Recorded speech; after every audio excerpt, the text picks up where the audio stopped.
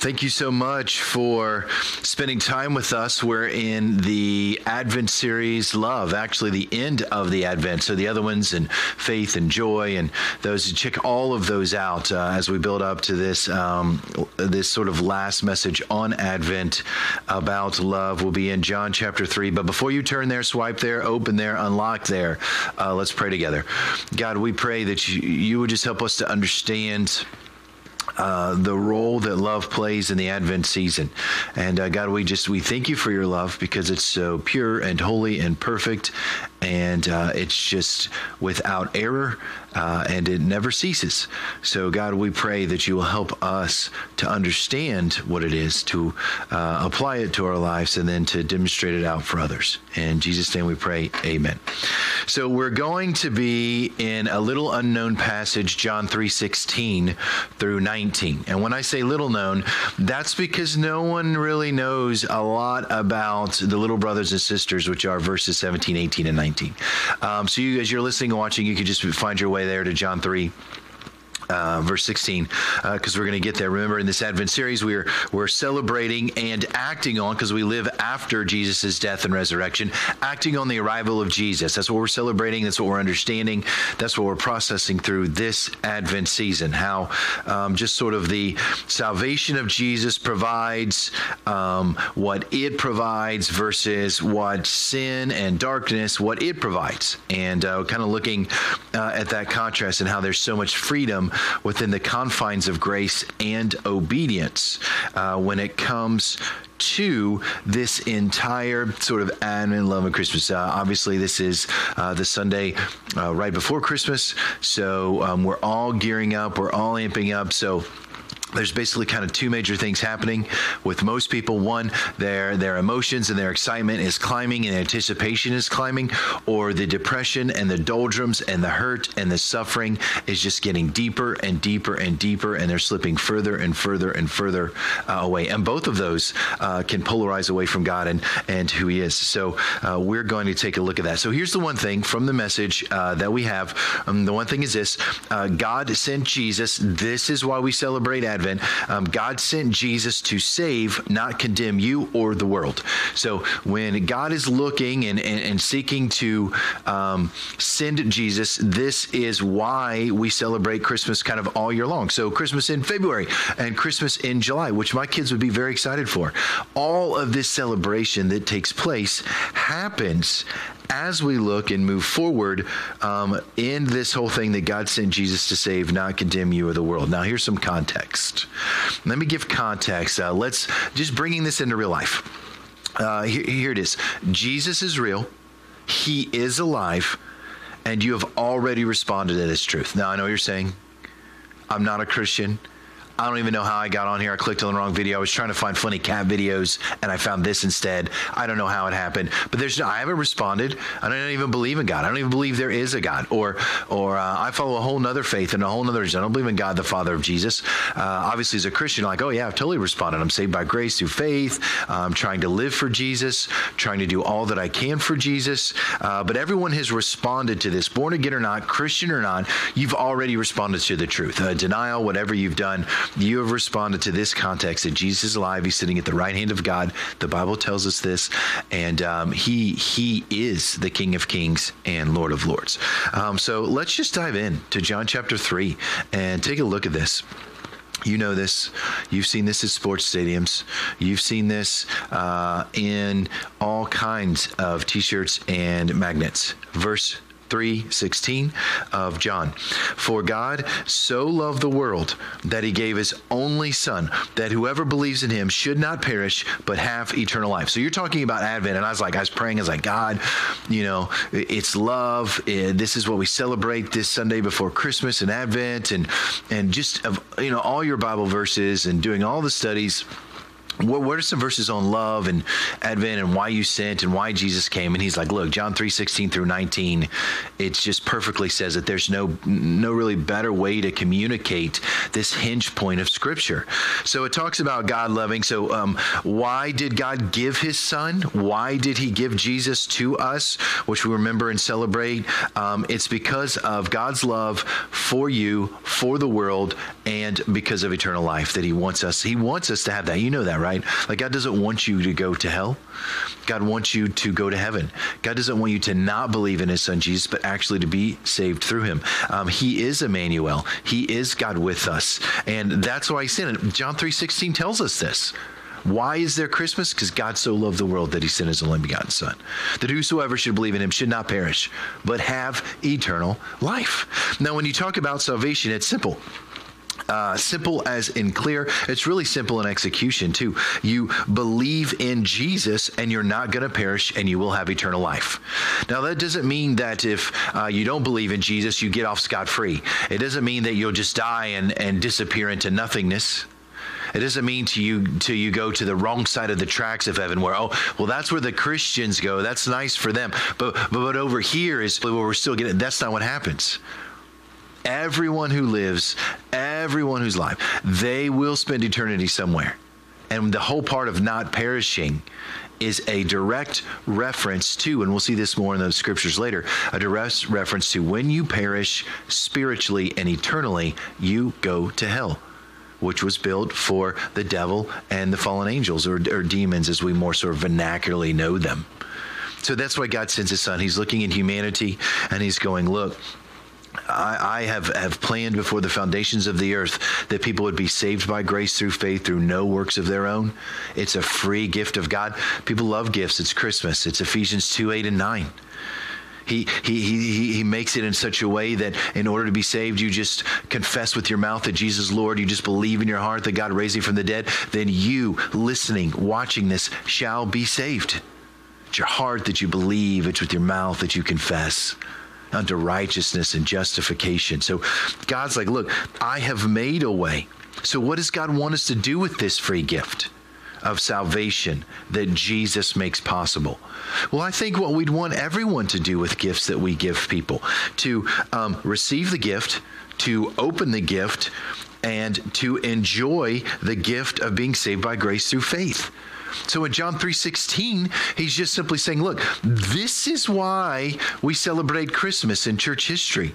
This is why we make this such a venerable day on what we would call the Christian calendar and in the world. Because God's offering this free gift. In order to be saved, you don't have to be good enough or bad enough or any of that. You just can come as you are to be saved from all of your sins and wrongdoing, as the Bible describes it from cover to cover. So he puts that out there. It's just simple. Receive it. And God's got so much joy. Go back and listen to our joy message. But there's so much joy in him waiting and wanting you to open this gift. Much like myself as a father and my wife Rachel, as we look at our kids and anticipate Christmas Day when they're going to open their gifts and be so excited about not only the gift inside, but in many cases just the boxes, because they build like forts out of the boxes and enjoy that. And I'm really looking forward to that. And I can't wait for them to receive it. Now magnify that by holiness and righteousness and infinity and eternity. And God looks at you, person who is not saved, person who's not been born again, person who's not been a Christian, and says, hey, look, that's what I want for you, to experience that joy, to understand what that is. And as a Christian, he desires for you just to remember that you do have the greatest gift that mankind can ever receive, which is salvation. And then not only does it stop there, but these great gifts come after of Christ's likeness and living like him. So God he looks on the world in love, not in condemnation, and send Jesus in that exact spirit and with that exact purpose. Let's look at verses 17 and 18. As we begin to unpack this. So Advent, God loves the world. He just is going to explain this even more, why and how he loves the world. And when I say world, I mean you. I mean you. For God did not send his Son into the world to condemn the world, but in order that the world might be saved through him. Verse 18, whoever believes in him is not condemned, but whoever does not believe, watch out, whoever does not believe is condemned, already condemned, because he has not believed in the name of the only Son of God. So God's like, look, there is a problem in the world that is sin. And God is like, it has existed since Adam and Eve. It has worked. It is in every person other than Jesus, in every person besides the Christ. And he says, I did not send my Son to condemn the world. You know who's the great condemner and deceiver? That person it's the devil. He is the accuser. He's the one that's coming after you, not Jesus. Jesus is like, I'm here to bring you freedom and salvation. So what is actually the condemner of our life right now? What's actually that which condemns us? It's not believing in Jesus, the only Son of God. That's what it says in the verses. For those who do not believe in Jesus are condemned already. So if you got this sense of condemnation and you're not a Christian, then you are rightly interpreting that in the fact that it does exist. And it is because of the sin that you were born with. And if you're old enough, because of the sin that already exists in your life, those choices you've made against God's will, the sin of iniquity, which is sins we commit on the inside in our mind and in our yearnings, or the sins of transgression, which are outward sins that are rebellion against God's will. And then, of course, there's original sin, which we're all born with. The Bible tells us thanks because it's passed down through the guys, through what the Bible calls Adam. So it's passed down through his line and his lineage. So not believing in Jesus is actually the condemner. So don't believe what the world tells you or even what you're thinking. The great condemner in your life is sin, and there is good news. God has made a way. He's giving you a free gift to unwrap that will set you free, and his name is Jesus. It's grace. That's the means in which he does that. Saved by grace through faith, that Jesus is the Son of God. Now, when I say that sin condemns and Jesus saves and we're set free, I want you to understand that your life isn't always going to be just a field of flowers and roses and just wonderful, miraculous, every days are awesome kind of stuff. You were set free from the eternal consequence of sin, but not free from all the consequences of sin that takes place in this world. Ultimately, yes. Ultimately, you are going to find that you do not have to perish. That's what it says in John 3:16. But what you will find, what you will experience, is strength through the midst, because other people in your life will sin. You'll start doing things that God realizes you as you become more like Christ. That is sin. So God's like, look, I so love the world that I sent my Son to set people free so that they may not perish, but they have eternal life, so that they might find freedom in the midst of all of this, right? Romans 6:23 tells us the wages of sin is death. The consequences of dying in your sin, not being saved by grace, is that death, eternal death, separated from God and all Christians forever while you're in hell. But the gift of God, Romans 6:23 says, is eternal life through Jesus Christ our Lord. So what you're seeing here is that God just again is reiterating the great condemner of your life is the sin, unforgiven sin. But he who set you free, that's Jesus Christ. And oh, by the way, it's a gift. You don't have to worry about earning it. You don't have to worry about earning it. There are plenty of things after you're saved that will make you a better Christian and help you in this hard life through the difficulties that is this life. But when it comes to salvation, this is Jesus. Seen to be saved by grace. Look at our last verse here, verse 19. So God's looking through and he goes, look, man, send my Son because I love him. Verse 19, and this is the judgment, the declarative truth of what's right and what's wrong. The light has come into the world, and people loved the darkness rather than the light because their works were evil. So let me just term this out for us. The light is Jesus. The light is Jesus. Those who love darkness are those who demonstrate their sin and allow their sin to grow out into evil words, thoughts, and deeds. So he's saying, look, this is the judgment. This is how the world is. There are people out there, and there's stats to prove this. There's life experience to prove this. There, first and foremost, is biblical truth that proves this. It's evidence of this. But people love the darkness, and they don't want to accept Jesus because they don't want to come into the light. They don't want to realize how dirty they really are. I remember my kids were super young, right? And they were learning to eat themselves and feed themselves and do all that stuff. And they'd eat and they'd be so fat and happy with all the food that they ate. And they just had food all over their face. Now, they couldn't see it. They're like, I'm so happy, I'm done. And we're like, look, you've got to wash your face off. You've got food everywhere all over you. And then they'd go and they look in the mirror and go, oh, no, I've got it. And they'd wash themselves clean. And then they'd go about their life and be like, yeah, God is offering that fact to go, look, I know, God knows that there are people who love the darkness. They get that. He understands that. He understands that all of us who are Christians now, who were not Christians, we were that way too. There's a great allure of staying in the darkness, but we must help others to come out of that, right? Jesus, first and foremost, is this light that brings people and helps them to understand it. So how can we move someone from someone who loves darkness to someone who loves the light? Right? How do we move a person that way? Because I'm sure you've had this happen, right? Maybe when you were younger or working shift work when you're older, but it's dark, you're outside, the lights are off, and then all of a sudden somebody comes in the room and just slams the lights on and your eyes aren't adjusted. It's like, oh, and you cover your eyes and you're like, oh, it's so bright and it's so hard and it's so harsh. What do we do? And that's the question we're trying to answer, right? You meet someone in life where you work, where you worship, where you live or recharge. You're like, man, that person is stuck in darkness and they need a light adjustment. So how do we help people move from that? We, through our faith, we have faith that God can do it, and we have biblical deeds that bring God praise and credit and draw people closer to God. So that's what we do. That's how we help people adjust to the light. We come into their lives as salt and light, which the Bible calls us. Great study, by the way, of just all the different light analogies and salt. But we come into that example and into their life and go, look, there's a way out of this darkness. There's a way into more joy and more love. And God has come to set you free because this darkness is going to ruin you. This darkness is going to ruin your family, your jobs, your fulfillment, your social life, everything that you hold dear, it's going to ruin. And in comparison to what God can provide, there is no comparison. It's going to be that much greater. Every good thing comes from above. It comes from God.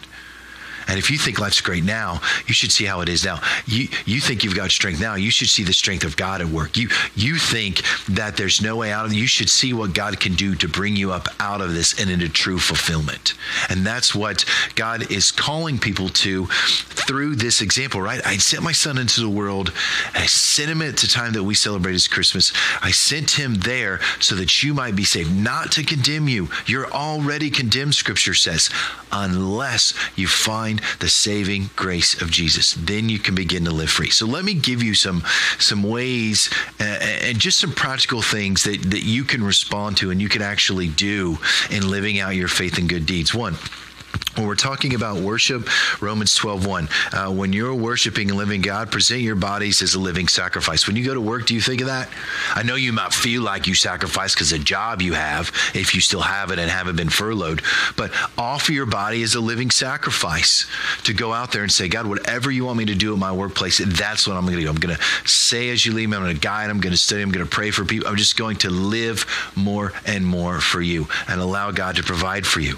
When you're out in the community, take every opportunity possible with people to demonstrate Christ's likeness in word, thought, and deed, to allow them to know that you're a person who knows the way out, that you can help them through the loneliness of the darkness or through the cage that is darkness. Many people don't want to be stuck in darkness. They just don't know how to get out because no one's told them, no one's shown them. The Bible tells us that too. So we should show that to people. We should tell them about that. Think about serving the people you're around as well, wherever that may be. Your local church, where you go and kind of recharge and have fun. Because the way you sacrificially, generously love others helps people adjust to the light of Jesus' love and salvation. Now, remember when I mentioned when someone like it's pitch dark and you're asleep and they flip the lights on, it's like, oh, it's so bright, right? Oh, turn it off. It can be jarring like that sometimes when a Christian comes into your life. But there are wise ways, sharing the truth in love, that we can raise the dimmer switch, raise the flame in people's lives, raise the temperature in people's lives towards Jesus and help them to see that. And that's through sacrificially and generously loving others. And not just those who love you, but those who don't love you and those who may even consider themselves your enemies. So when you're looking at service and you're thinking about serving others, really look at your life in a different perspective. To not be a consumer sponge of what's happening and be reactive, but to be proactive. And finally, multiplication, right? Because we exist to bring God glory and make disciples. So we need to be multiplying our faith out in others. And the way we do that is shoulder tap others to join you in becoming more like Jesus. Invite them to your house, to coffee, to your church, to your Bible discussion group. Weave in God's love through Jesus as you journey together. It's one of the things we do here at the church. We rarely make announcements from the stage where we're like, we need servers and people here. Please come and serve in this ministry that's growing or has need or that's developing. What we try to do is encourage our people to ask a friend or someone else to really go up and tap them on the shoulder and go, hey, have you ever considered trying and serving in this? And then we work them through and into that process. And the Christian faith life is that way too. Hey, why don't you just come with us and spend an afternoon on the beach? That's where we live. Spend an afternoon on the beach with my family and hanging out with the kids, water, ocean, and swimming and just having time together wherever you live, mountains and skiing or the countryside farming, I don't know, or whatever you do there. Just spend time interacting with people. So these are just some of the ways you can grab onto and go, yes, I'm going to have faith in Jesus. Now, number one, as we close, I would say this.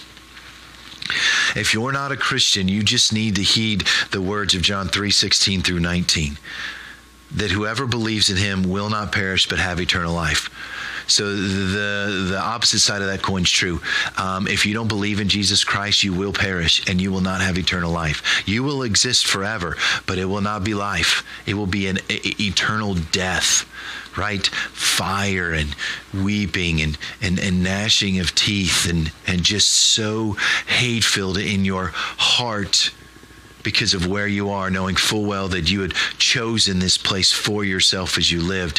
And God says, look, that's all avoidable right now. You can be saved now. Here's how we're going to do this. Let's pray.